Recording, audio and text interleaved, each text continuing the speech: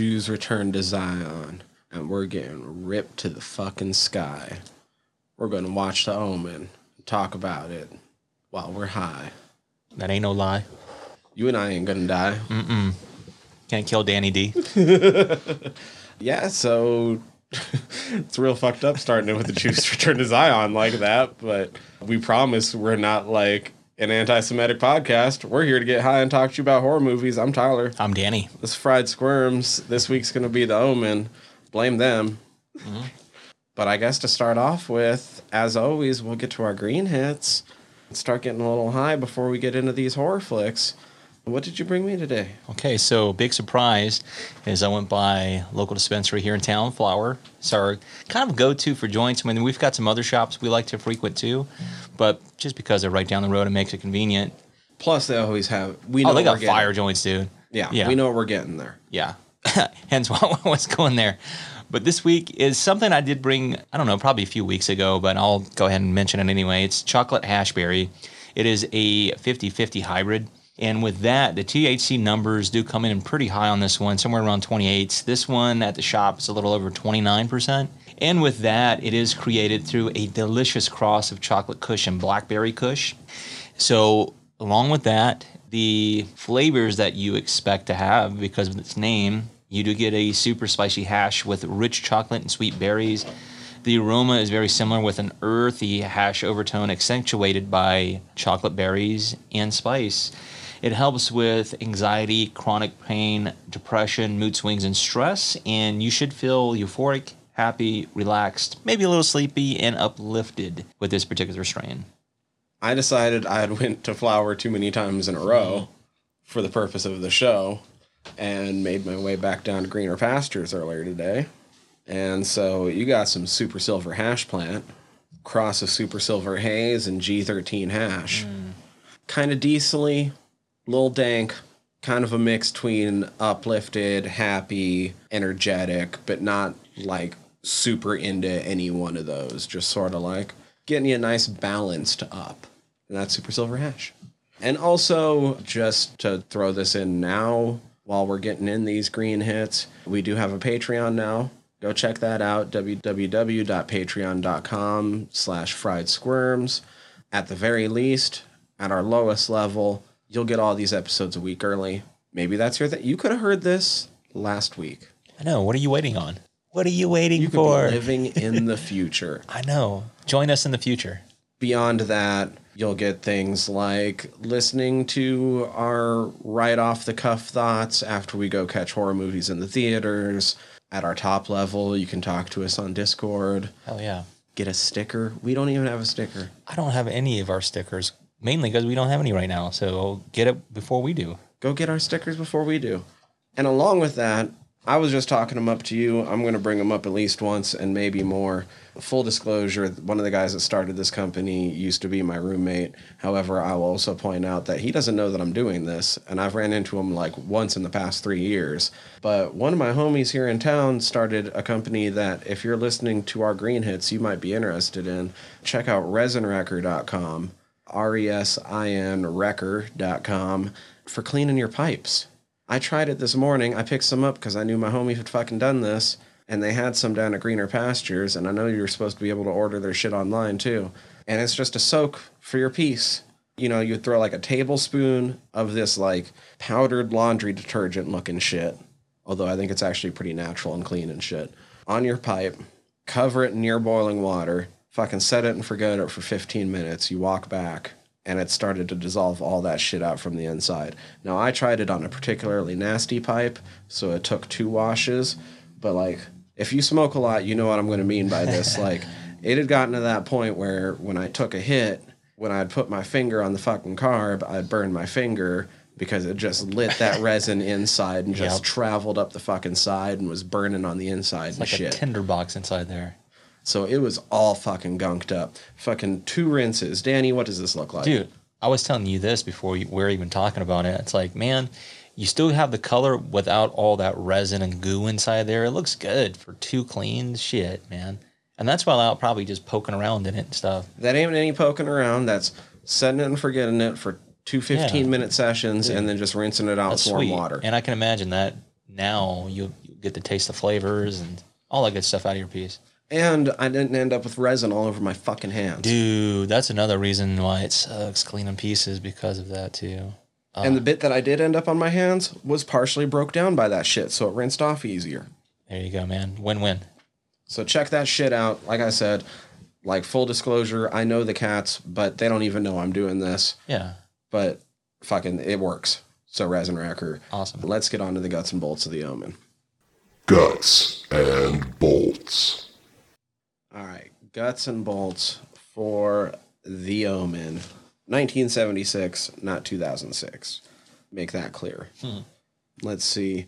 So it's who and what went into the making of this. Spoiler free. The spoiler free setup for the movie. I mean, is it possible to be spoiler free on the Omen? Maybe for some people. I don't know. After Gregory Peck agrees to adopt a strange child when his wife's own pregnancy ends in a stillborn, the kid starts to grow up and things start to get weird. As they do. Things just start getting weird around the kid. I mean, that's the setup. Like, I know. I don't know if I can spoiler-free, say right? anything else, right? Exactly. Like, Exactly. But I think that is a good setup to what this film gets into. And of course, from week to week, we like to talk about the people who go into making the film, the actors who star in front of the cameras. And this week we have director Richard Donner, who we did mention last week, unfortunately passed away recently. Maybe it's timing, maybe it's a coincidence, maybe it's the Omen, but we're covering 70s the way that we've been doing our like recent movie watching, what have you. So yeah, fits in the mold. but yeah, well, not only did he pass recently, he passed last week. Oh yeah, Like the news literally broke like last an week. hour before we started recording. It's So we're fucking weird like- timing.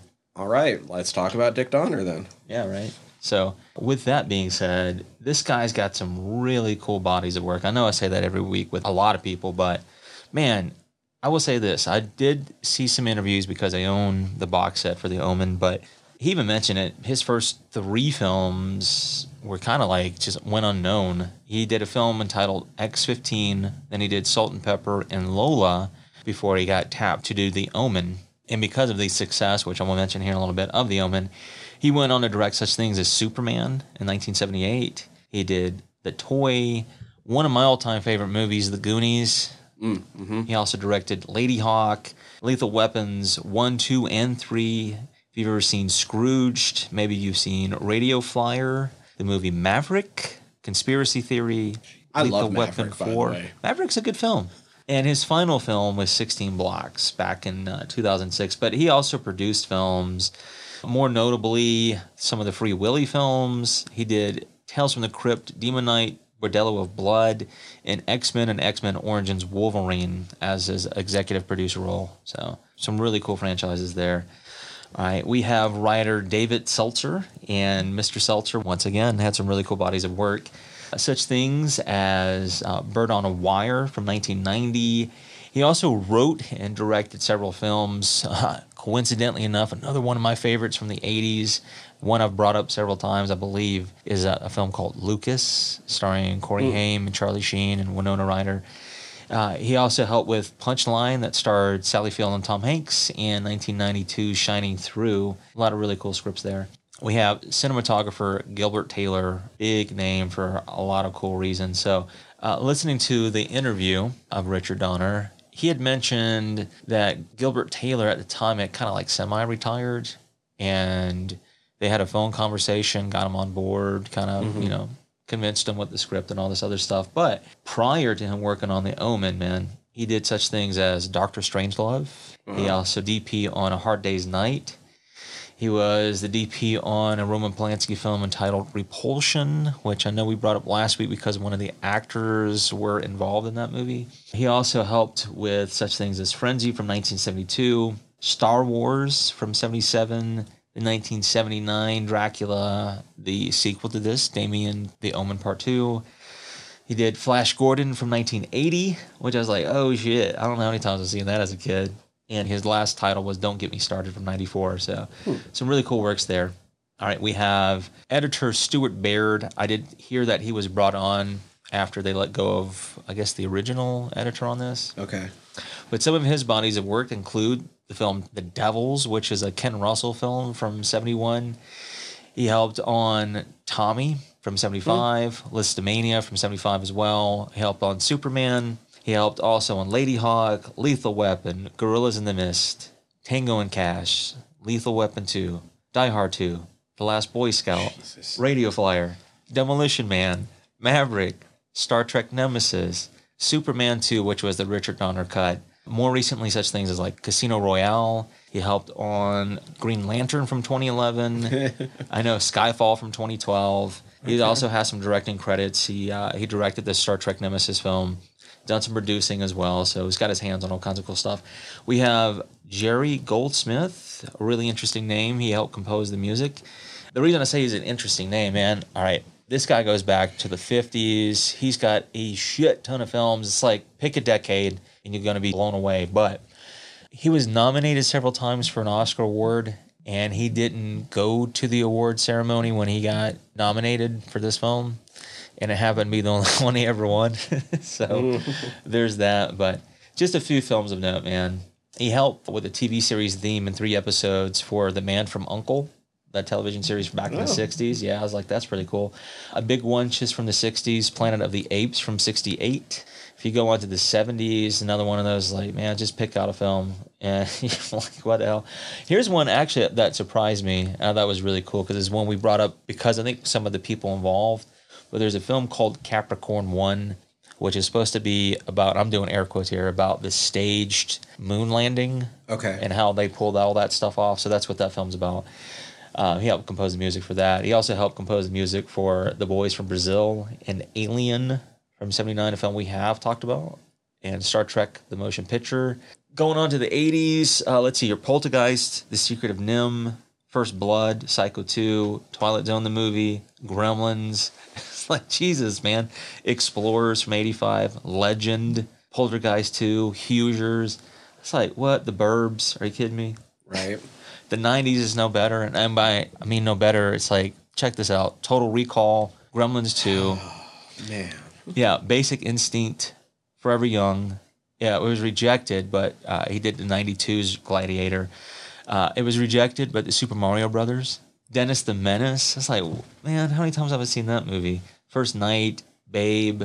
This is just from the 90s, dude. The Mummy, 1999. Yeah. 2000, Hollow Man, The Sum of All Fears, and Looney Tunes Back in Action.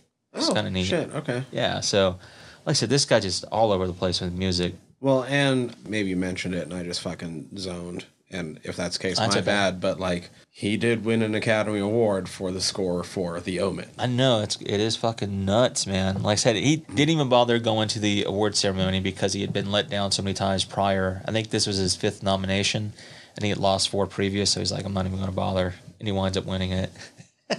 So, good on him. All right, this was produced by Harvey Bernard. Production companies were 20th Century Fox, Harvey Bernard Productions, and Mace Newfield Productions. The distributor was 20th Century Fox for the 1976 United States theatrical release.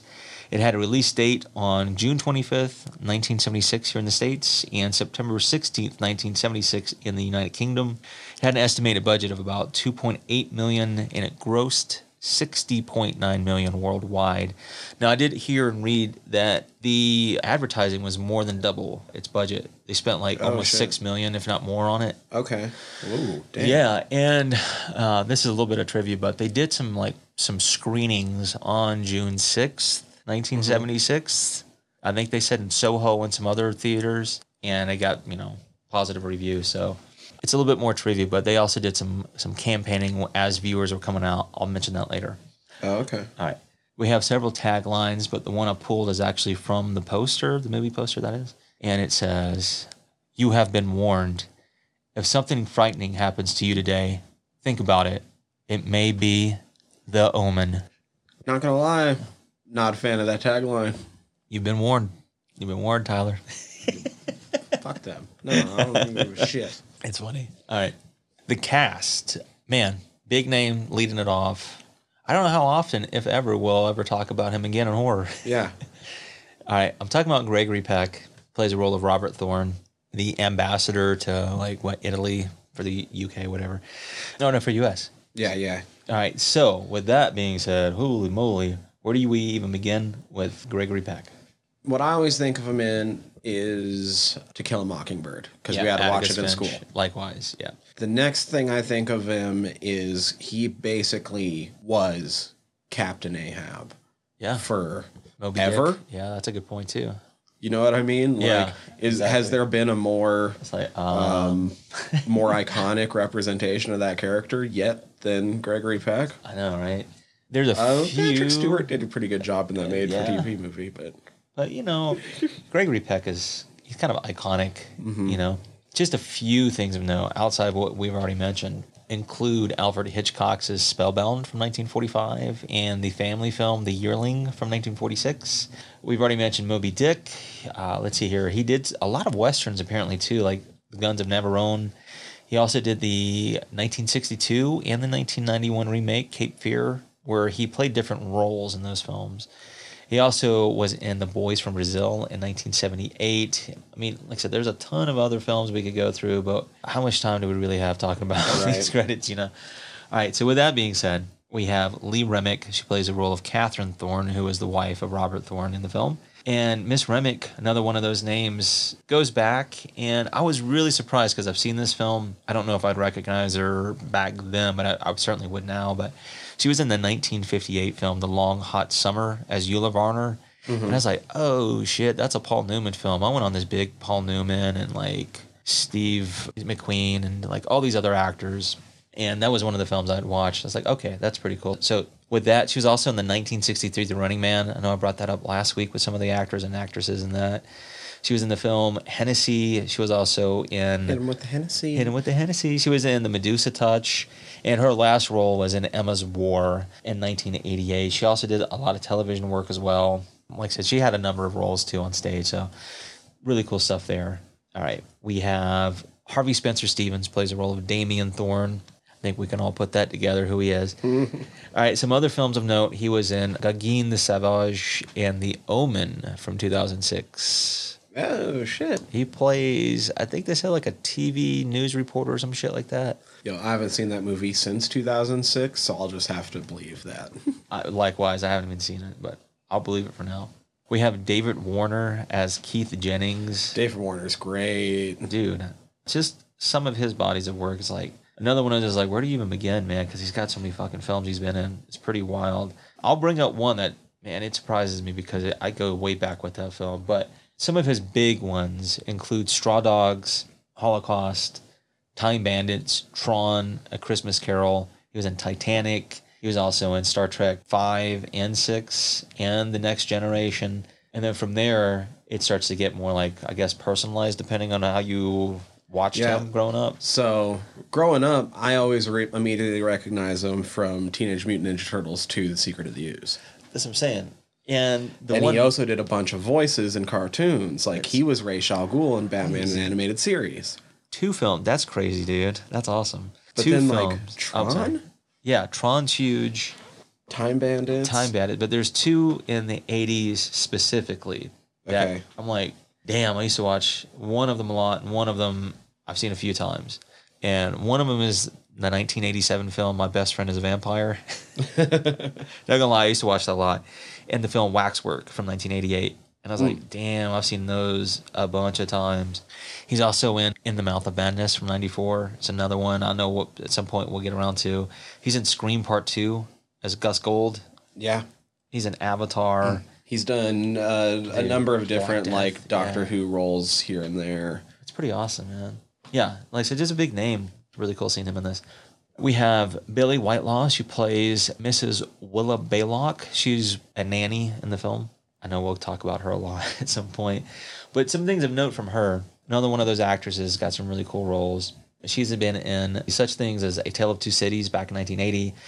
She voiced, probably going to say this name wrong, but Agra from The Dark Crystal, 1982. She was in Terror in the Isles from 84. She was in Tangiers in 85. Yeah, she was in Jane Eyre, 1996. And her final film role, which is really cool, I would have never guessed it. She played Joyce Cooper in Hot Fuzz. What the in 2007. I love Hot Fuzz. She's got Now that I know to look for her, I'm sure I'll notice her because she's got a look. Right. It's pretty recognizable. But I was like, damn, that's fucking awesome, dude. All right, here's some interesting names. We have Patrick Troughton plays Father Brennan. Yo, like, I've seen this movie before, but it had been a long time. Like, before I was introduced to Doctor Who. I didn't know the second Doctor was in this shit. That's crazy, isn't it? Man, this guy, another one of those, like, dude, where do you even begin?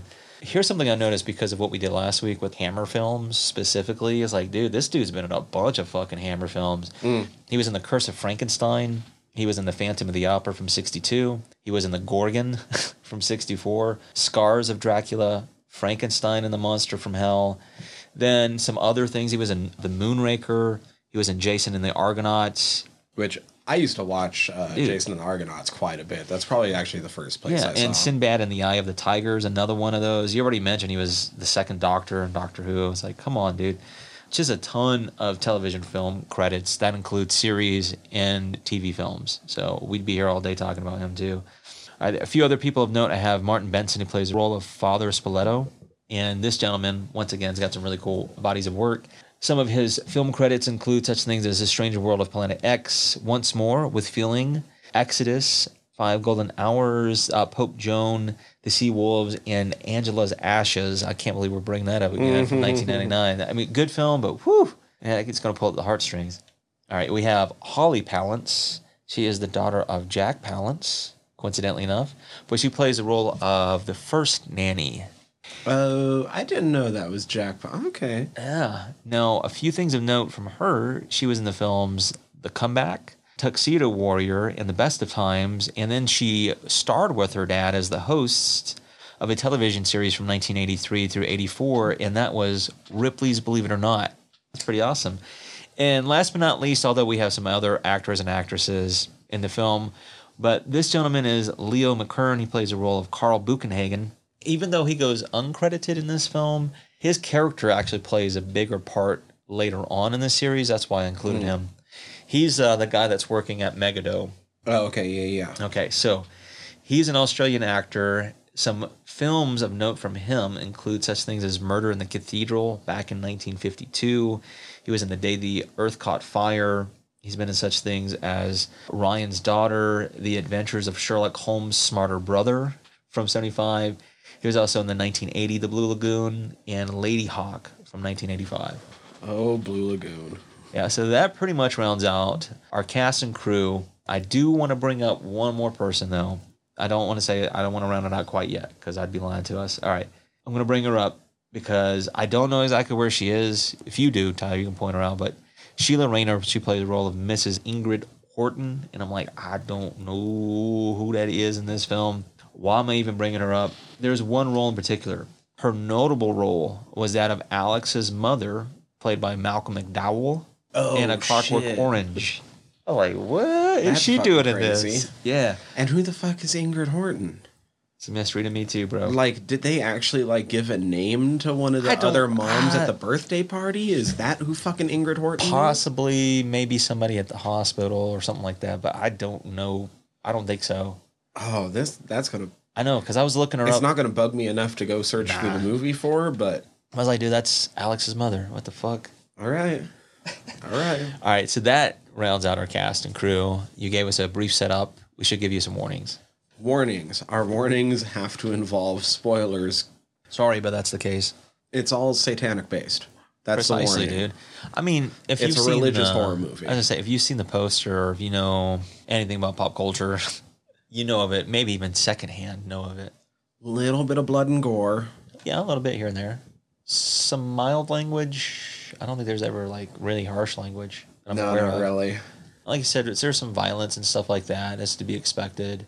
Because of the themes, if you're not comfortable with supernatural things, even though there's not, I don't know, I don't want to get too much in that right now, but I mean, when you're dealing with religious themes, you're going to expect some weird stuff, if that makes sense. Satanic. Yeah. All that stuff. If you're not comfortable with creepy Latin chanting. Yeah, exactly. That 1970s films, Gregory Peck for whatever reasons. Satanic. Yeah, I mean, that pretty much covers our bases, right? Satan I think covers so. our bases. Touch base with Satan, yeah, pretty much. A little bit of blood and gore. I mean, and yeah. It's kind of tame in a sense, you know what I mean, comparatively. But no, we'll get into all the goods. Yeah, in fact, let's do that and find out how the Omen made us squeal. How does that make you squeal? All right, the Omen. How did it make us squeal, Danny?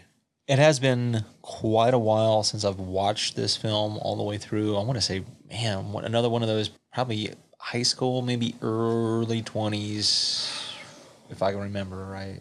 I was trying to think of this earlier. Maybe high school. I might have rewatched it sometime in high school. I think I watched it in junior high, and this might have been the last time I watched it. It was in that time period. God, I haven't made this reference in a long time, but it was in that time period when my parents still wouldn't let me watch The Exorcist. Oh, wow. But, you know, because I wasn't allowed to watch The Exorcist till I turned 13. But my mom is also kind of into horror movies. And so she recommended The Omen one time. And so I watched The Omen before I watched Exorcist. It's like Exorcist Light. Yeah. But shit, like, maybe I watched it again sometime in high school. Maybe I rewatched it right before the remake came out. Okay. But I don't think I actually did. It's another one of those films, too grown up. They would have like marathons and shit like that where, you know, these styles of films would pop up. And normally I wouldn't even bother because I'd catch it like in the middle of it. And then, like, you know, as a kid, you don't always have the patience to wait around for it to come back around. I'm like, fuck that, I'm going to do something else. Jesus, as an adult, I sometimes don't have the patience for it to come back around. That's what I'm getting to that. So time is precious. If I catch you in the middle of it, sorry, I'm probably not going to watch it unless I've seen you a million times before. Mm-hmm. But if I haven't, then I'm not. Yeah, I do feel like during some of those marathons, I must have ran into it partway through because I remember Gregory Peck looking like the way he does in this movie. Exactly. Yeah, I don't know. Anyway, as for this time around, like, I'm glad we watched it. It's a great movie. Yeah, me too. I can It see also it's important. isn't exciting enough to, like, super blow my skirt up. Right. But it's a fucking great movie. Yeah. There's some things in it that are really well done. There's some silliness in this film too. I'll admit there's some silliness in it. But the reason it's silly is because it was silly to me, so I'll mention those when I get the chance. Are you familiar with Good Omens at all? I looked it up as you guys were talking about it. And I was like, let me make sure I'm not thinking about something else. It's like, nah, I'm not. I'm familiar with the people who are in it, but I'm not familiar with the show. So you should watch the show. You should read the book. Everyone should. This is my fucking... Everyone go do that. Just a few months ago, over on one of my other podcasts, General Nerdery, we did a couple episodes talking about the book and the show. And I, now after having rewatched this movie, really, really wish that I would have also rewatched this movie to help do those podcasts, because I've read Good Omens, I don't know, like probably on average once a year for the past 10 years. Oh, nice. Like, it's one of my favorite books of all time. The TV show is fucking phenomenal. The way it was originally sold to me is it's like the Book of Revelation rewritten by Monty Python. Oh, damn. Okay. I like where that's going. And so I always thought of those elements of it.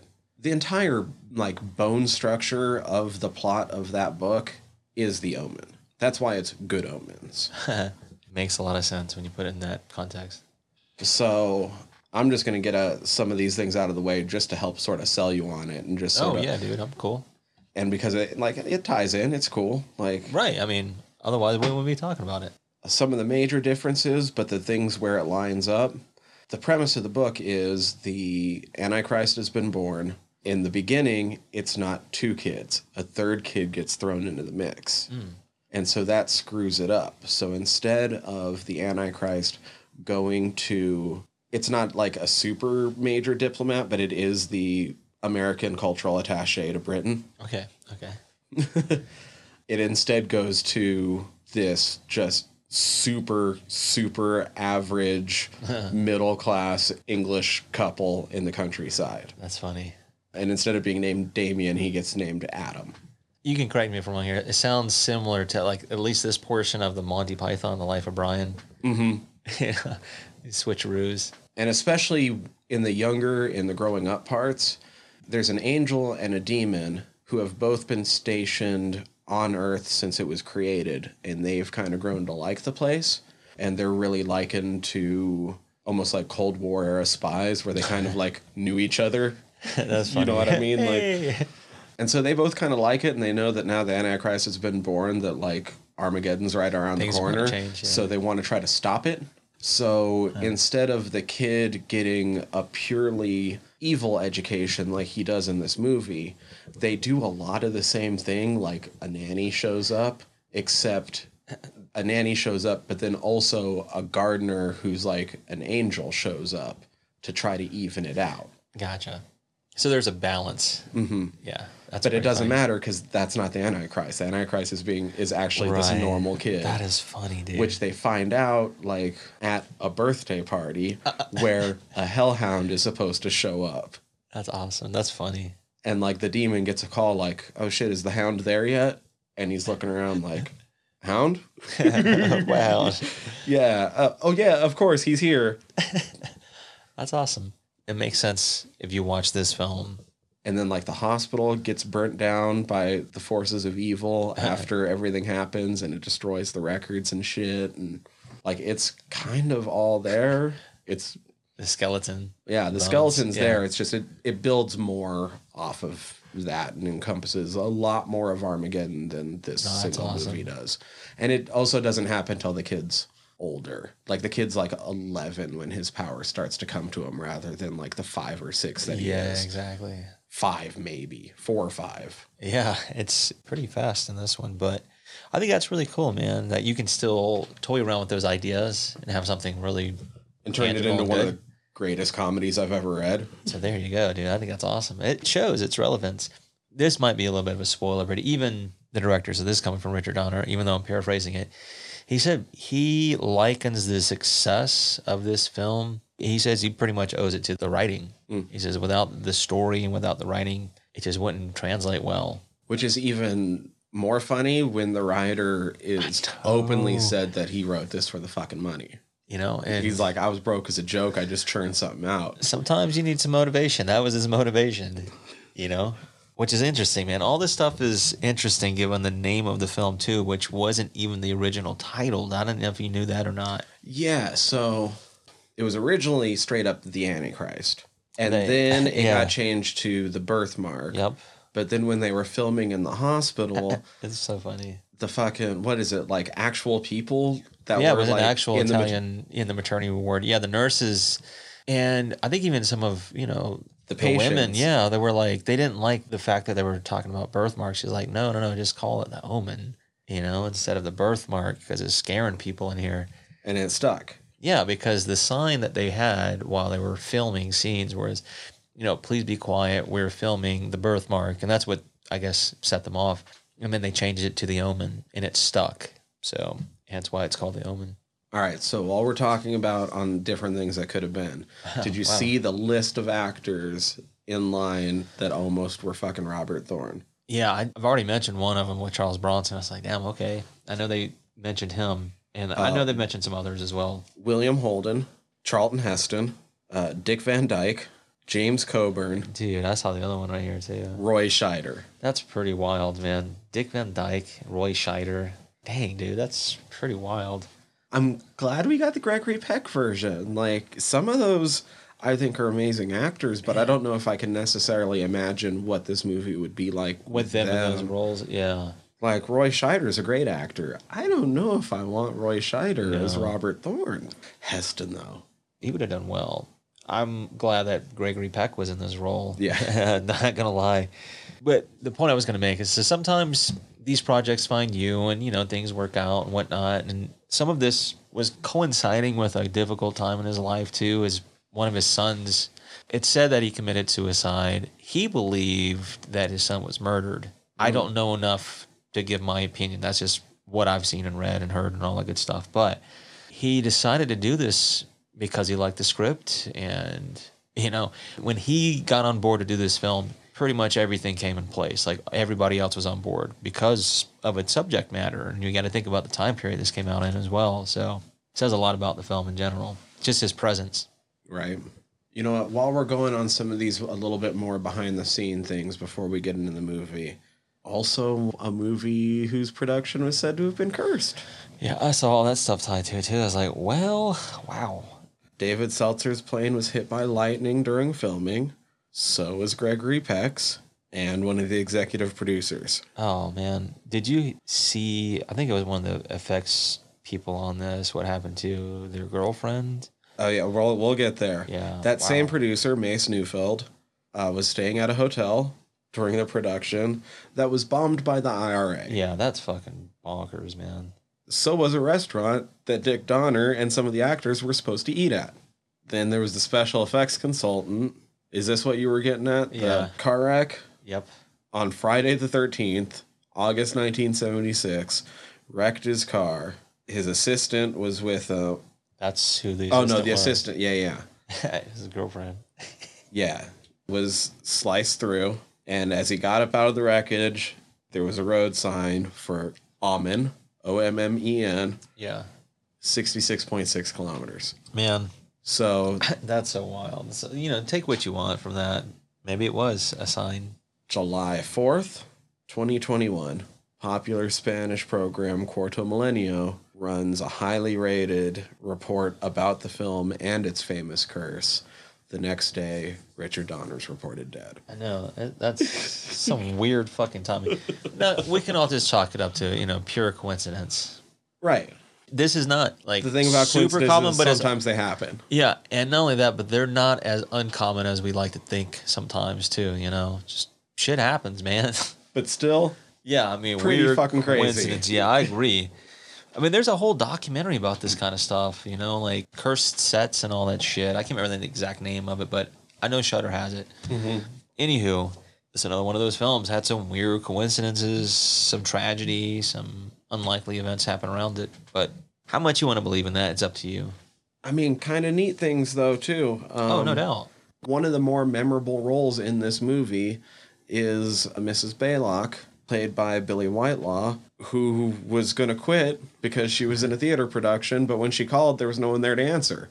That's so So crazy. she was isn't locked it? into her role, who the producers wanted to get rid of, but Dick Donner loved it too much that he made her a giant part of it. Right. Even the writer, I had mentioned him, just David Seltzer, he said, they wrote more for her part, because she kind of played against it when she auditioned too. They wanted something just like a plain old nanny or whatever, which she went in and The she gave them a nanny dark. in the remake is a lot closer to the original script nanny. That's awesome. So just goes to show, man, you can make some changes on the fly. So that's also cool, like on the good side of things, right? Hell yeah. I mean, if it works in your favor, which I think it does in this case, with the overall feel for this film, I think it ties in some things too, if we're going to go down that route with the satanic cult, what have you. Satanic. I was like, they did a good job without revealing too much, but giving you just enough to where you're like, okay, I'm not completely stupid. You know what I mean? So she does a fantastic job, and another one of those good omens, if you will. Yeah. Another good one we've already kind of alluded to was the writer, once again, David Seltzer, broke as fuck.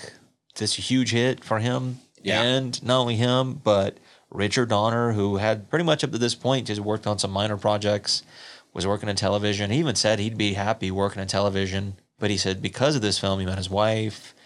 He got to work on Superman and everything we've already mentioned He made us afterward. believe a man could fly. I know, dude. Dude, and here's the thing, like, have you noticed all these fucking stories about Dick Donner that are coming out of the woodwork, like, now past his death? It seems like he was, like, maybe one of these actually super fucking good guys that, like, you only wish you could have fucking met.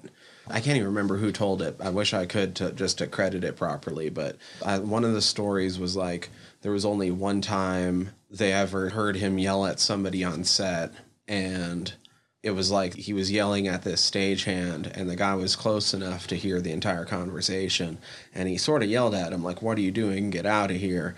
And then he sort of pulled him aside and was like, "I know that your son has like this thing going on. You need to go go see his concert or whatever," because he had overheard him talking to like one of the other stagehands about it the day before. He's like, "I need you for the rest of the movie, but your son needs you today." That's pretty awesome, man, because that could easily be taken out of context if you just hear a fragment of that whole conversation. Like, get out of here. You don't know that whole meaning behind it. Yeah, that's pretty awesome, man. There's just been a ton of little things like that pouring out. Like, Well, that's good to hear because typically we hear the opposite posthumously about certain people. Not gonna have to name names, but more times than not, you're like, oh no, here comes the dirt. right? No, it's good to hear because it seemed in the interviews with everybody involved, they had a great time on set. Probably lent his hand to why it was a success too. Here's something interesting. This is tied right back into what we're kind of mentioning here, is that Gregory Peck and Richard Donner had a disagreement on set about how Peck's character was supposed to handle the death of his wife. Oh, yeah. And it was because of the dailies that, and he also mentioned, he's like, you're my director. Even though I don't agree with you, I'm going to do what you want me to do. That's what I'm supposed to do. So that's what he did. And he watched the dailies and he's like, yeah. I guess you're right. Yeah. Sorry. But I mean, it just goes to show that, he's willing to listen and give you his opinions too and not just fold. We already mentioned all the different actors that turned down this project. Oh, yeah. But Peck also almost turned it down or backed out of it once he was on set when he saw some of the prosthetics and stuff that they were using for the violence and gore effects that they do use in the movie. And he was like, this isn't the kind of movie I signed on for. Like, this isn't what I'm going for. Like, exactly. I'm Gregory Peck. I'm a serious fucking actor. Dude, do you not, what's going on here? I mean, I don't know if he was that haughty about it, but no, I mean, he comes with a certain pedigree. But once again, once he started to see how Richard was actually using them, yeah, exactly, it made a lot more sense. And he stayed on with it. And I want to point that out, just like if there's any would-be future Hall of Fame fucking horror directors listening to us, go hard because you can always pull back through editing. You can't add something you didn't shoot. It's hard to pull off and make it look good. So even if you don't want to make a fucking gore film, those effects need to be beyond what you think you need. Because you can always pull back through editing, exactly, through camera shots, through angles, but you can't shoot what isn't there. Man, solid point, dude. You're right. You can always do things post that's already been shot, not the inverse. No, it's interesting to note too because of the time period. Once again, 1976. This is pre CG and all that good stuff, and they talked about the practical effects they had to do in this film. Rigging up Holly Palin's the nanny, the weather vane from the church spire or whatever. Yeah, maybe one of the most famous decapitations in all of horror movies. Right. I know it's iconic. It gets talked about anytime you bring up a list. So, yeah, it pulled off some pretty amazing things for its time period. It might not look so great today, but it still holds up. Still pretty decent. Let's get into the movie a little bit, Okay. and we'll talk about those a little bit more as we get to them. That way we actually get through some of this and intersperse it with the interesting stuff. That sounds mean, but let's be honest. This movie codifies this, The Exorcist, and Rosemary's Baby. Oh, those gosh. three together. You've seen every fucking evil child movie. Maybe not cult movie, but every specifically Christianity-based cult movie. Yeah, for sure, dude. Without a doubt. Kind of like if you see, Wicker Man, yeah. and those other two. You could say, what was it? You've seen almost every folk movie, folk horror. Right. It's not a bad thing, but it also makes going back to this movie, you're like, okay, I understand how this was groundbreaking at the time, but I have also now seen it 200 times in my life. That's what we're getting at. After a certain point, because of time, because of its significance, and It doesn't make it worse, it No, just it makes it doesn't. harder to be excited about it. right, because we have perspective on it, and it does give me an appreciation for what it did back then. Don't get me wrong, but it doesn't It's always also mean. God damn it, thinking about that those three films helped kick off the Satanic Panic and dude. all that stupid bullshit. That's kind of what I'm getting at too. I'm like, man, I was reading a little bit. You can read on it too. It's on Wikipedia because it talks about the time period and kind of the stuff that was going on here in the States and the West in general and stuff like that. And you can kind of understand a weird it. impact on Christianity in the United States. That's what I'm saying. You have to put those kind of things in perspective if you want to give an honest, review or opinion on it. Yeah, like that's how big of an impact this film had, is that there are 100% some people out there that if you press them on certain parts of their Christian knowledge will bring up points originating in this movie rather than in the Bible. That's funny, but it's true, man, because not everybody's well versed in what they think they know. But that's how big of an impact it had. So it's hard to go into this expecting to be surprised. You have So to it's take it for cool. what it's It's worth. fucking great. No, that's what I like too. Is like even But I with your also suspension of like, disbelief, I've seen it's- it. Even though I You've already haven't seen mentioned. it since junior Yeah. high, I've seen it. It's like you've already mentioned too. The Exorcist, Rosemary's Baby, a slew of other films that fall into this mold. Yeah, you could say this is part of the triumvirate, if you want to call it that. But yeah, Satanic triumvirate. yeah, and that's fine. That's fine. Minute. Now I'm way more into this. Let's go. Omen. Minute. I mean, it's awesome, man. But even the way, for instance, that this film kicks it off, which I was like, okay, yeah, they're gonna That's open a it. This heavy is- open. Yeah, it is. Even the date that they give, June 6th, 6 a.m., 1976. I'm like, okay, if that doesn't spell it out already for you. You're right. Super bleak opening, just a voiceover.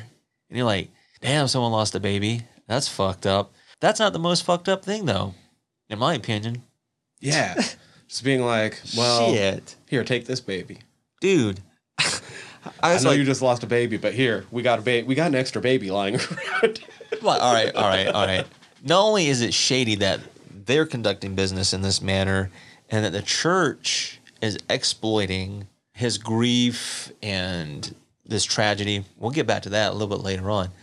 But he's not the only victim, Gregory Peck. He's also playing into the plight of his wife and deceiving her with a child that's not theirs, dude, and trying to pass it off as theirs. I was like, that's fucked up, dude. It's like, even if Right. you are grieving and don't know what to do, that's not a really good excuse. I will say, in Good Omens, the parents don't know. Okay. Neither of the parents know, so Oh, well, it's in not this fucked case, up in that yeah, moment. in this case, it is. Okay. Yeah, but he know, like, he's like, the kid's got no family? Fuck. All right. The mother died. And I'm like, oh, sorry, man, don't exploit this guy and that kid. Here's something, too. Along with the fucked up part, there was also I told you there's some humor in this, and maybe it was just me, but who was it? Father Spoleto was the guy who was selling the idea to him to adopt Damien, even though we don't, that's not his name or nothing like that, just the kid. The nun that was holding him, she was selling it to Gregory Peck. She kind of I started giggling the second time I watched this, because like, god damn, boy, she's selling the sympathy and playing on the hearts. Look at the kid. Wait, Jesus, Murphy, man, this is fucked up. All right, so I did have a question, because this kind of leads into, Yes, I still want a roller coaster birthday. that would be awesome. That's not necessarily my question, but it would be a good question to ask. Is during the events when they moved to London from Rome, there's a scene where it's just Gregory Peck and Lee Remick, husband and wife in that scene.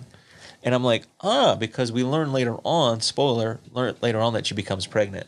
And I was like, is this the scene leading into her conceiving the child, so to speak? It's like, not necessarily that is important, but I'm like, maybe this is the scene, because he talks about, like, you're too sexy to be in the White House. Yeah. Like, he was flirting with her big time. Let's go check out the upstairs. So Like, there's there's not no- any furniture there either. It's okay.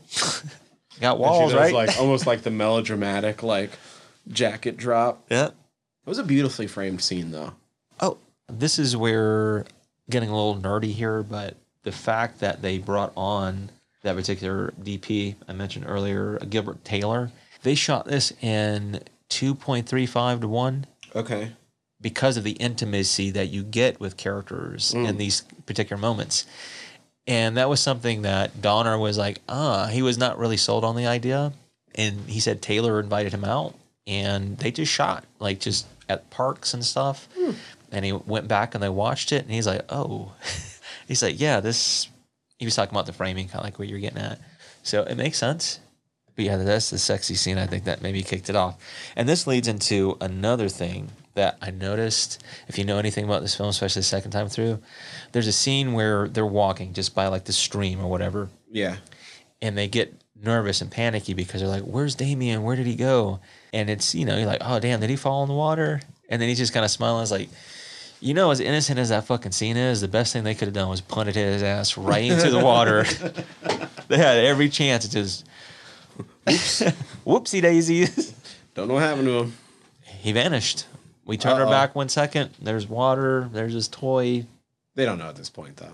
That's what I'm getting at. They have no idea. It's just the way that it's framed. It seems innocent. There's a little tension there, a little mischievousness already that we're unaware of. Even the kid might be unaware of, maybe. But I was like, man, they should have booted his ass right in the water. Anyway. So, I know part of Donner's goal was to make sure that there was nothing overtly supernatural in this movie to make it seem like Richard Thorne could just be having a mental breakdown. And I appreciate that. But I don't think it works. We see too much of what's actually going on. Right. And Baylock is way too obviously evil. However, I think there is the argument to be made whether Damien knows what he's doing or not. Solid point, too, because you could argue that. He might not know what's going on. Right. Maybe not the complete picture, but maybe he knows some of the acts, per se, like the intent of some of these deeds, but he doesn't get exactly the overall part of like, oh, I'm the Antichrist. Oh, I'm set up for this quite yet. Mm-hmm. I don't think he understands that. But I don't think this movie does a good job at all of selling the fact that this is like Richard the parents might just be going crazy. No, I don't believe so. I will say, because there are no overt supernatural elements, if you just lived in this universe and were observing it from the outside, it probably would look like Richard Thorne was just going crazy. Yeah, I'm like, dude, you need to chill. But we have too much more personal of a viewpoint than that. Right. And because we do get to see that, and once again, we have to suspend our disbelief because this is not real But, yeah, I think there's too much that they're giving us, right? To be like, oh, this is a breakdown of the family unit. You could maybe make like a social commentary on that aspect of the film, but I don't think that's its intent. Even though Donner did want that in his film, that they didn't go in that direction. And honestly, at this point, if you want to do the weird antagonistic relationship between mother and kid, Babadook already does it better. Oh, sometimes that can be a very divisive statement because not everybody likes that film.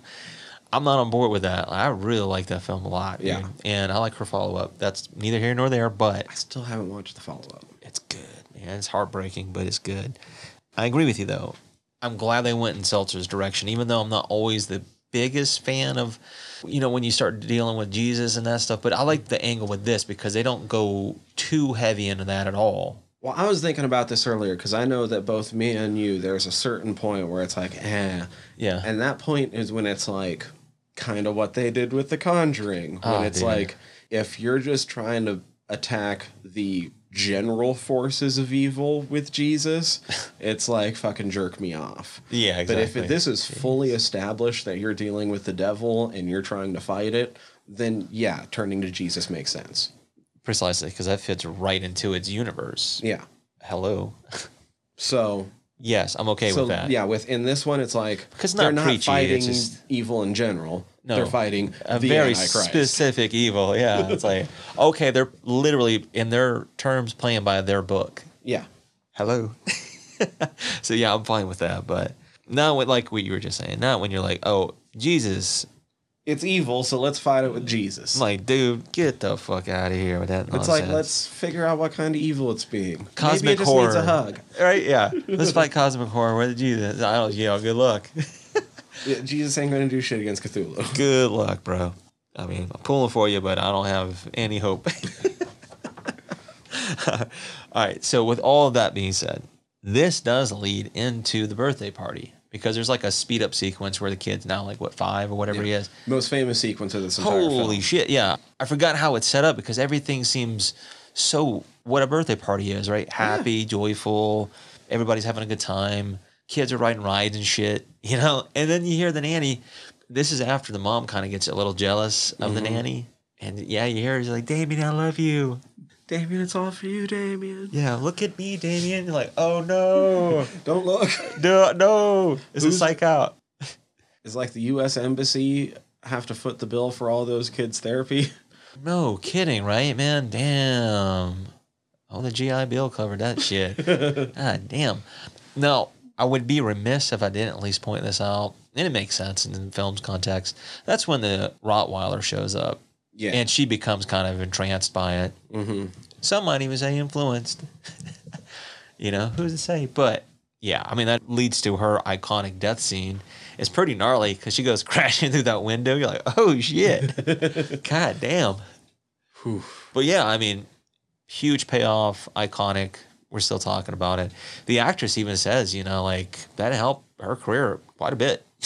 How would it not? I know. And, it's just like any, I guess, person under the right circumstances would have reservations about pulling that shit off because it was all practical. Mm-hmm. But, she had everything rigged up and she was safe. Otherwise they wouldn't do it. But, dude, what the fuck? Yeah, this isn't Twilight Zone, the movie set. Talking about heads rolling down, man. That's fucked up. Here's another fucked up thing. Here's where Robert Thorne, he meets Father Brennan because somebody wants to meet him. He lets him in. Then he starts going on this psychobabble. I mean, it's not psychobabble, but, he's like, you don't always want to lean in too heavy on the scriptures when you first meet somebody. It's like you might want to ease them into this conversation. So that was Brennan's entire problem, right? Like, if he would have approached any of these conversations like a sane man, right?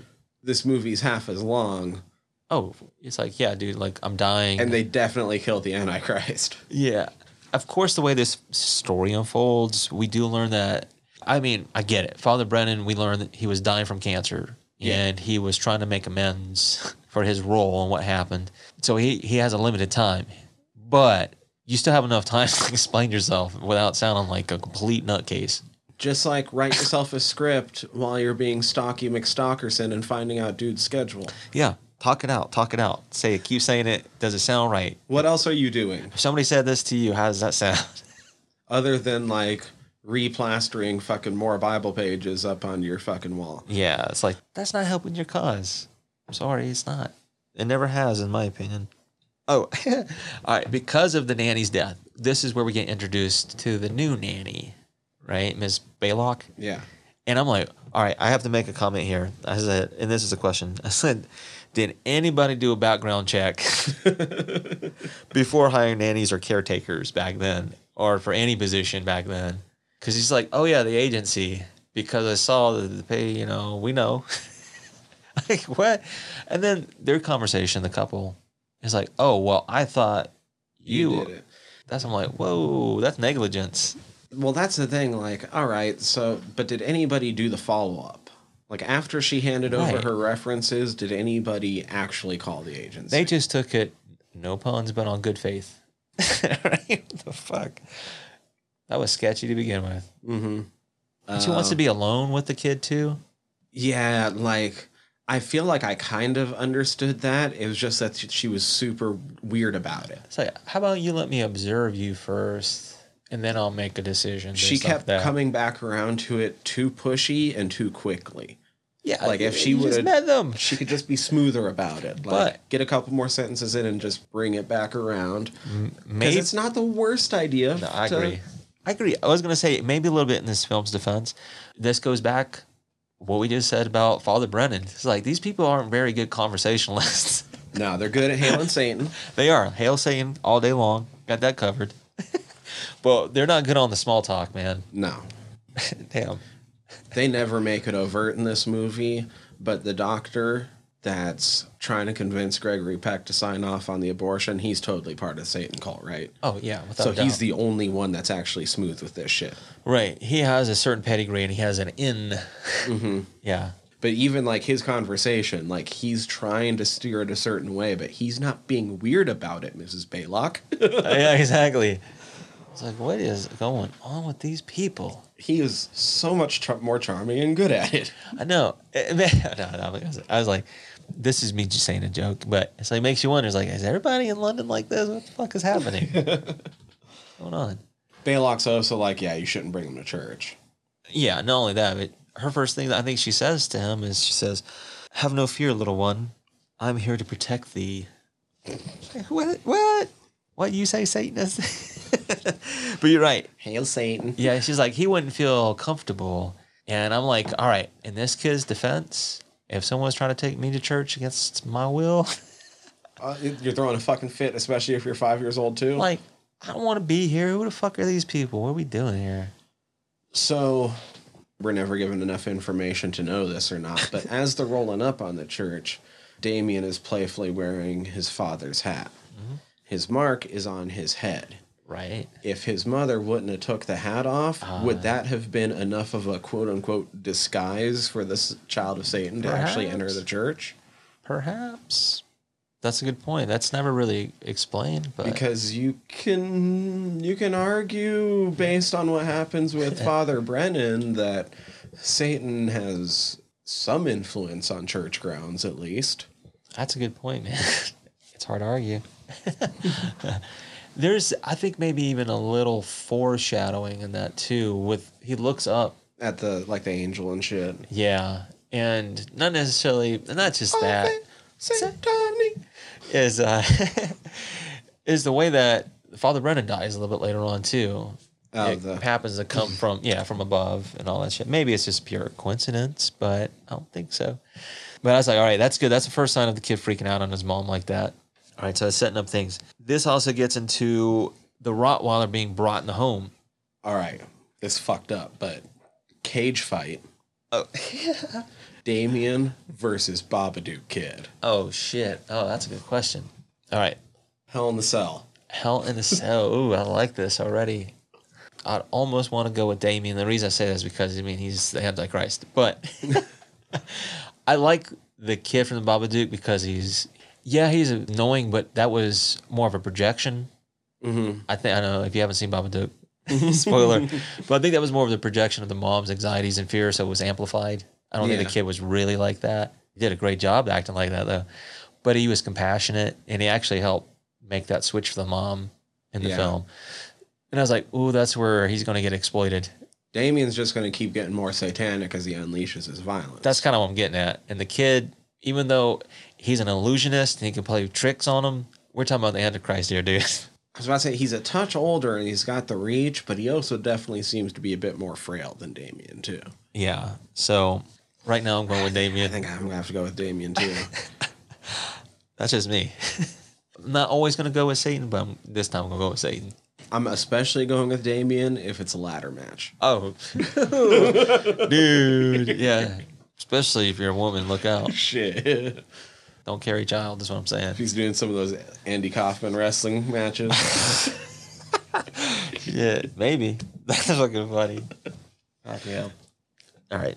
So Robert, he doesn't like the fact that Baylock brought in the dog, and she's like, oh, you know, she's trying to defend. He's like, oh, the kid's already growing attached. He's like, he kind of stands up for himself finally. Right? Yeah, I'm like, okay, man, you finally grew some balls, but you know, you didn't do it around the wife. You just did it right then and there. And he made a solid point too, because it's like, what the fuck are you doing with this dog in the house, dude? What are you doing? I don't know you like that. How much are Gregory Peck and his wife like conversing about this shit? Because I feel like if she would have told him how hard it was just to get Mrs. Baylock to get her kid to fucking church, Dude. combined with this dog thing, like that should be bye-bye, new nanny. Like, Yeah, this is a little chaotic right now. Maybe we need to settle this and mind our own child and stuff, you know? But like I said, once again, if you're reading into maybe a social commentary on the West or whatever, you could say, oh, this is the breakdown of the family unit. mm-hmm. You know, so yeah, you can make that argument, but I don't think that's the case. Once again, this leads into another incident. This is where the mom and Damien go to the zoo, and you get the baboon incident. So this is both the part where, like, if I'm the mom, I'm convinced now that my kid is the Antichrist because, like, animals shouldn't be acting like this. It's also one of the actual scariest parts of movies because fucking monkeys will fuck your shit up. Dude, yeah, they don't mess around. There ain't no monkey business here. Especially in those kind of confines, they're already like jacked up as it is. Like, you try something. Try something, homie. Stick your hand out. Like, I was sitting there like, I would be shitting myself if I was in that car.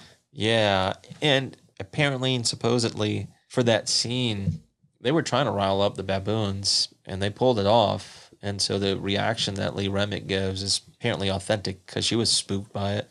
Well, did you? I heard. Well, she was getting her hair pulled by the fucking alpha. I'm like, damn, that's crazy, isn't it? But Whatever. I mean, deliver the goods. yeah. Sorry. This is where she does start to confide into Gregory Peck that she has fears and that she wants to get help and help me, basically. So, I mean, she's already starting to feel that. She knows something's up. She knows something's off with the kid, right? Yeah. Once again, Brandon comes by. He wants to meet at the park, and so he gives him this 5 minutes. So he pretty much spells out, right? She's pregnant. This is where he starts a fucking conversation with that fucking poem.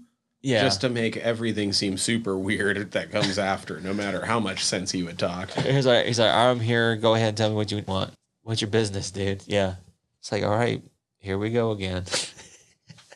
Everything that Brendan tells him is true. Right. As We find cryptic as out. fuck as it was, at the beginning, it does, come true. But he spells a lot of things out, about her being pregnant, about the kid being the Antichrist and wanting to pretty much kill the entire family, one by one. Starting with the kid, then the wife, then you. Spells it out. He's born. He don't need you anymore. Right. They do the poem, which the poem is not a real... He's like, this is why I'm pro-choice. Yeah, that poem that they read off towards the end about the sea and all that stuff. Right. It's not from the Bible. No, they don't even call it the Book of Revelation. They call it Revelations. Mm-hmm. So, but that was all intentional. The whole point being, though, is that he tells them, go see Bugenhagen and Megiddo. That was kind of his thing because that guy knows some shit that you need to go there for. Which If you're not going to listen to me, go do this. Maybe he'll Right. convince you. This guy's got some info. All right. So after they split up, this storm kicks up and it sends Father Brennan in this like a little frenzy, which leads to his death. Ultimately, it does. And the Final Destination film franchise. There you guys, the start of it, man. I think they've admitted that the Omen was part of their I could see inspiration. several films. I wouldn't necessarily say biting, but it was a huge influence on certain films. Mm-hmm. Makes total sense to the time period, all that good stuff.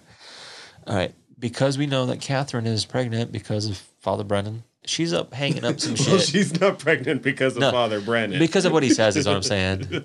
Because of his expo he just dumped on us. She's like upstairs hanging whatever the hell she's doing, right? And the kid's riding the tricycle. Were you getting Shining vibes? Do you think Kubrick kind of bit off the Omen a bit? It wouldn't surprise me, man. It wouldn't surprise me, Because I'm sitting there like, Damien, Danny. Yeah. Damien, Danny. There's not too much difference. Coincidence, I did grow up in a neighborhood that had a Damien, and he was super cool. We played basketball together, NBA. Did you guys ever Jam. like get on trikes and ride around the block? Never got to do that. He was a little bit older than me, Okay. so I never got to do that. But we played basketball a lot. Anyway, this is where he rides his tricycle right into her, and she falls over the railing. The most implausible fall once he unhooks her hands. I mean, of course, it's theatrical. Look, there's no way he was going to be able to help her, save go get Miss Blaylock, who wasn't going to help her. No way. She had the intent of like, let's get both of them at the same time. So she was going to fall regardless. Yeah, that was her fate ultimately. It was How a do you foreshadow fall too. like that? I don't know, man. I don't know. Like I said, we have to suspend our disbelief in a lot of different ways here. That's one of them. The second one being is that I think that was kind of more of a foreshadowing of her ultimate death in a little bit. But it was another way to get rid of the kid and kind of like lead into this prophecy, so to speak. Now she's at the hospital. Well, this is all where it sort of starts to Oh, pick up. yeah, Like, thing it after does. thing happens, because Gregory Peck's now on a quest, like, he's like, my wife's hurt, I gotta get to the bottom of this. Yeah. I was told to, like, the priest is dead, so I can't go ask him any more shit, but the fucking photog knows some shit.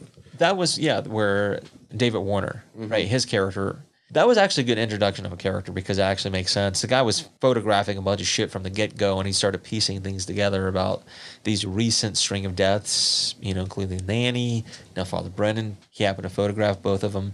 He happened to see some shit in that photography that it's like, whoa, it's too much of a coincidence. Yeah, and it kicks their, like, little bromance off, which is good. I mean, it leads to this, like, action beat, so to speak. Makes you wonder how much of this is inevitable. How much of it is just in part of God's plan? It's a part of the plan. Can't pray that away. Judas was part of the plan. I totally agree with that, dude. Shoo-wee. All right, this might be the only chance I get to say this, right? If it wasn't for Judas, we wouldn't. What I'm putting "we" in this big quotation mark. Yeah, you wouldn't have the whole sacrifice and all that other shit. Mm-hmm. It's a piece of the puzzle. You know, it was a part of the plan. Not his fault. So the Antichrist can be part of the plan too. Precisely. Like, you know, it is what it is, dude. But it's in there. It's in that book, holy book. And that's the thing. Like, we both kind of, because folk horror is just as much a cult movie as Right. this is. This is just a very specific folk. Right. It hones in on something very specific. Yeah. Right? So that's the good thing about any well-done folk horror movie is they're fucked by the time they're in it. Yeah. That's the whole point. So, fucked. like, they're kind of fucked from the get-go on this, according to these pictures, right? Yeah. Like, oh, This is that realization in The Wicker Man when you're like, oh, fuck. too late. It's been too late. Yeah. I mean, Second he showed up on the island, yeah, it it was was too late. his fate was sealed. If we're gonna speak in those terms, you know, cinematic terms, we have to say, you know.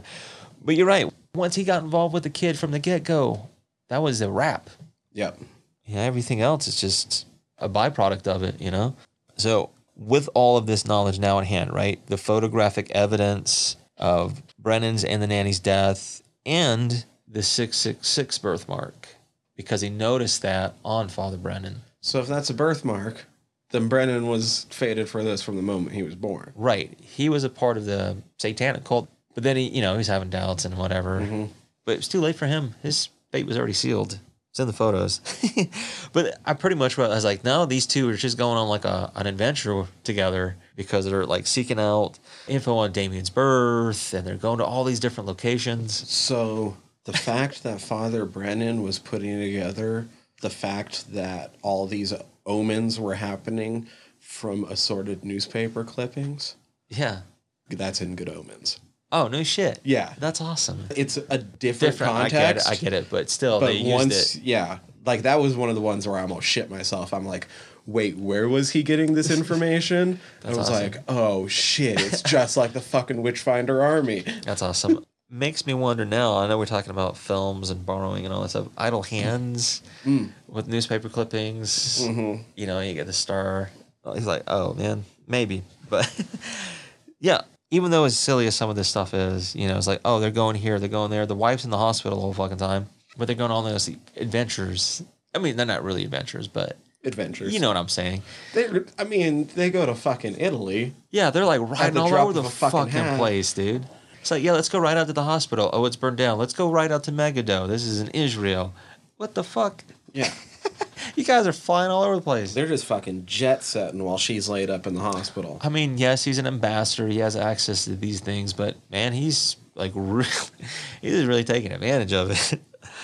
But it does lead to some important expo. For instance, we learn about the hospital being burned down, but Father Spoleto, the guy who originally sold him on the idea, did survive it, and he's at like this nursing home or where the fuck he's at.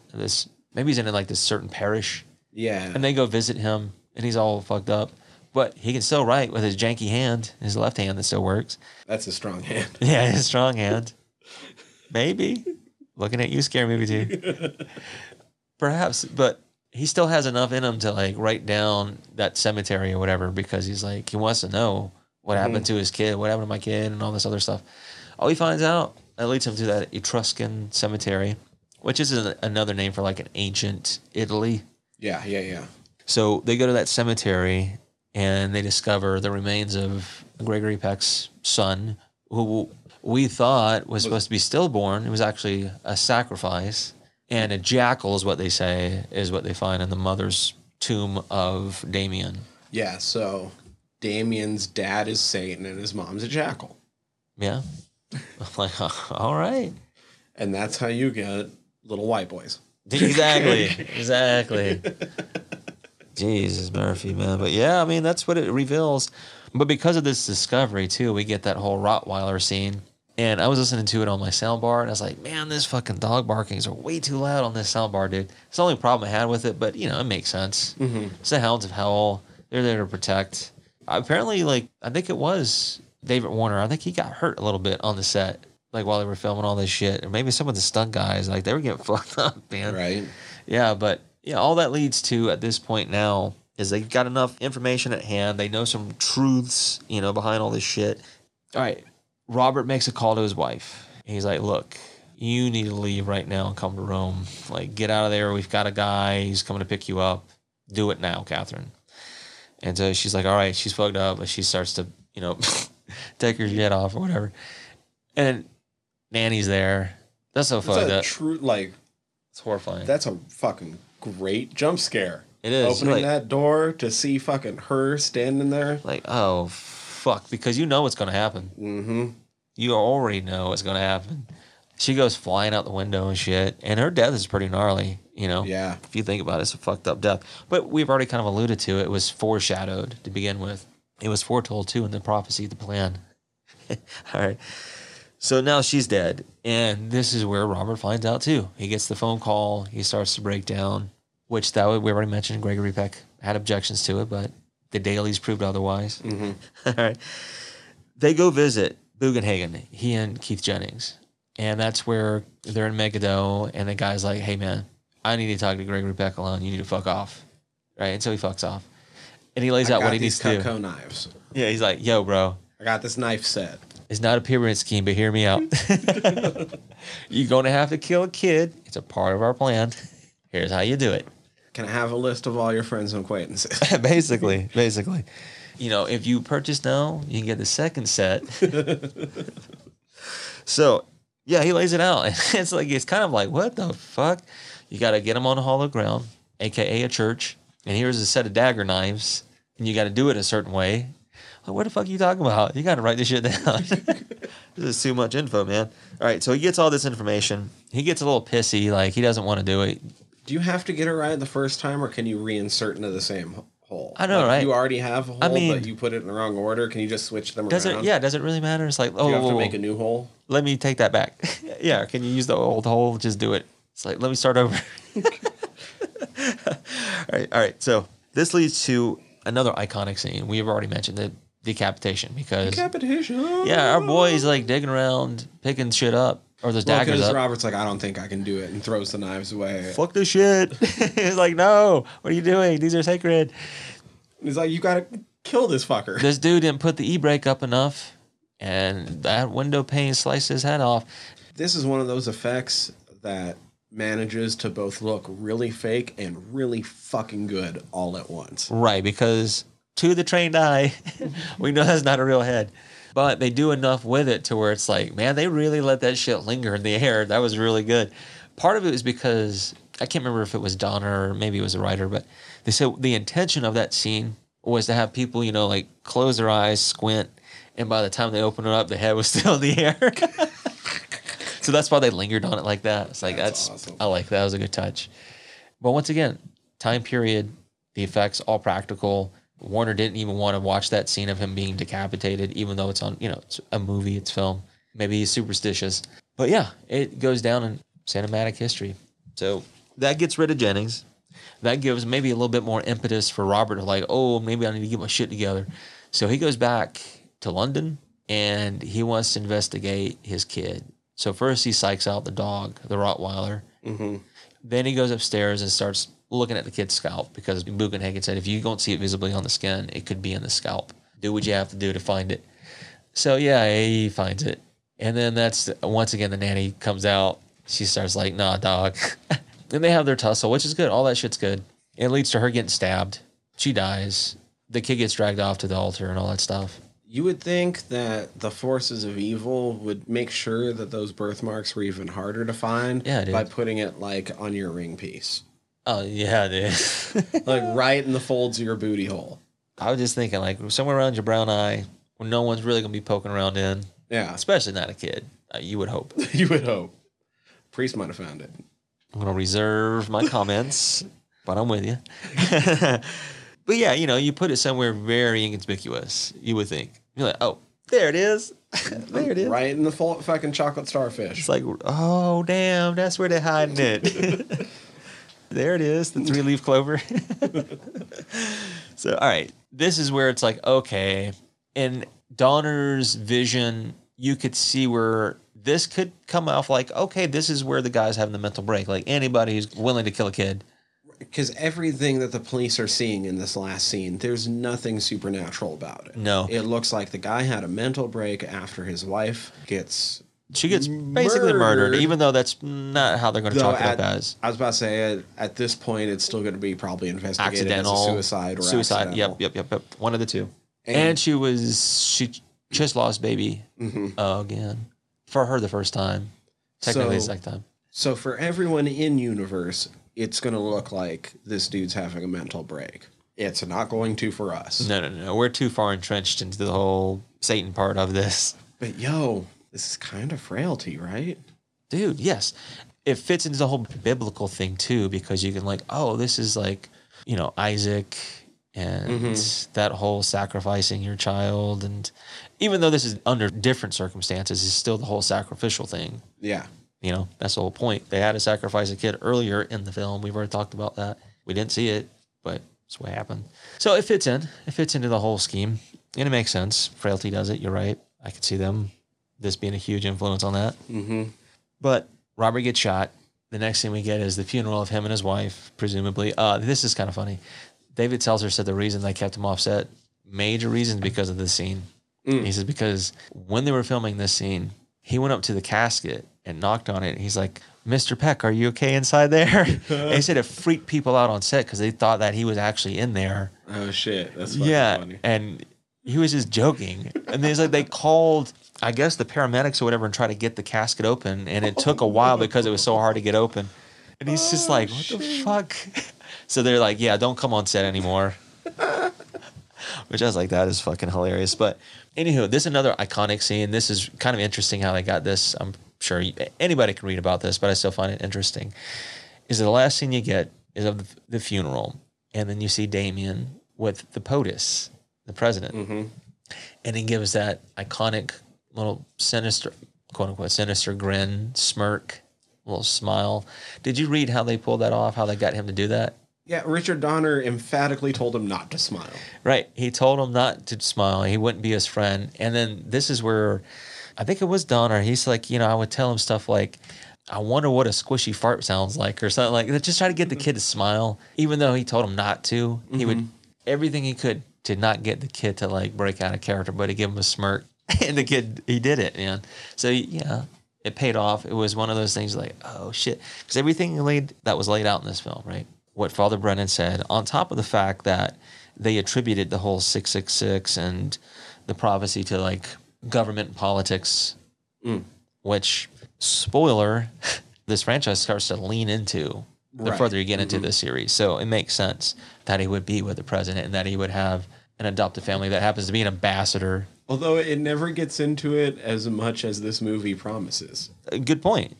But at least this film tends to lean that way, And then from there, there's different hands on it, different fingerprints and all that stuff. But overall, this film, it's an iconic film, it's a classic film. It's not one I would always frequent, but it's still solid, man. The score is really fucking good. All the practical stuff is good.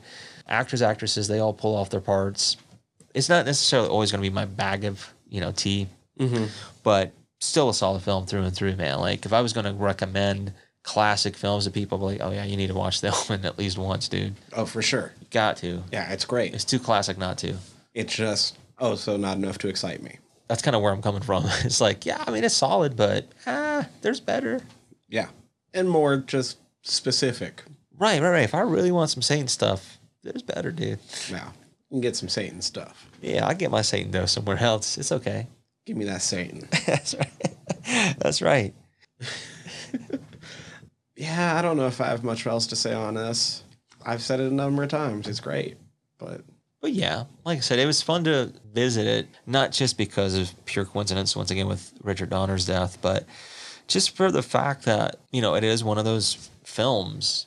When you talk about The Exorcist and Rosemary's Baby and all these other films, you can even say this film was trying to write off the backbone a little bit of Jaws because of the blockbuster thing. Hence why they released it in the summer as opposed to during the holiday season, right? So they were playing a little bit into that whole 666 thing too. But the whole point being is there's some really cool coincidences that happened, both good and bad. But regardless, what I was getting at is this film fits in that mold of all those iconic films that we've talked about and haven't talked about it yet. So, yeah, that's my final thought. It's a classic. My final thought is go watch or read Good Omens. Dude, yeah. Heavily influenced by this. So, It's great. Yeah, there you go, dude. Also, like, if you watch it, like, David Tennant and Michael Sheen are great. Oh, man. I saw who was cast. I was like, damn, this is a great cast. I mean, it was written by Neil Gaiman and Terry Pratchett. Gaiman being one of the foremost fantasy writers of our... I mean, both of them being, like, just in slightly different realms. Like, because Pratchett is maybe one of the most brilliant satirists of the last century. That's awesome. Plus, just an amazing fantasy comedy writer. So, Hey, match made in heaven. yeah, that's my... Because I want to really reread it now after rewatching this. And I'm like, oh, this is awesome. At least rewatch it. No, that's awesome, man. Like I said, I'm glad we got to talk about this. Hell yeah, me too. Did we figure out next time? Oh, yes, we do. We have a Rob Rod. Oh, that's right. Oh, shit. How did I forget? So next time, come back to listen to us talk about From Dusk Till Dawn. Whew. There's going to be a lot of things to say about that film. I haven't watched this in far too long, sir, and I'm super excited for it. Fucking Clooney. Dude, I know, right? Clooney. Harvey Keitel on top of that. Some Cheech. others. I was going to say Cheech Marin. Danny. Some legends in special effects. Tom. Yeah, buddy. A lot of cool people. This is going to be a lot of fun. Come back next time for it. For this time, I'm Tyler. I'm Danny. Fried Squirms. Out.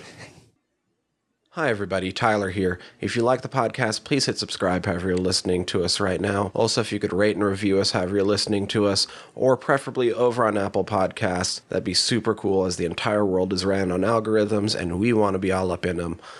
We highly appreciate it whenever you tell all your friends about us. If you have any suggestions, comments, questions, want us to put eyes on your current independent horror project, you can always contact us, squirmcast@gmail.com, or you can contact us through our website, www.friedsquirms.com.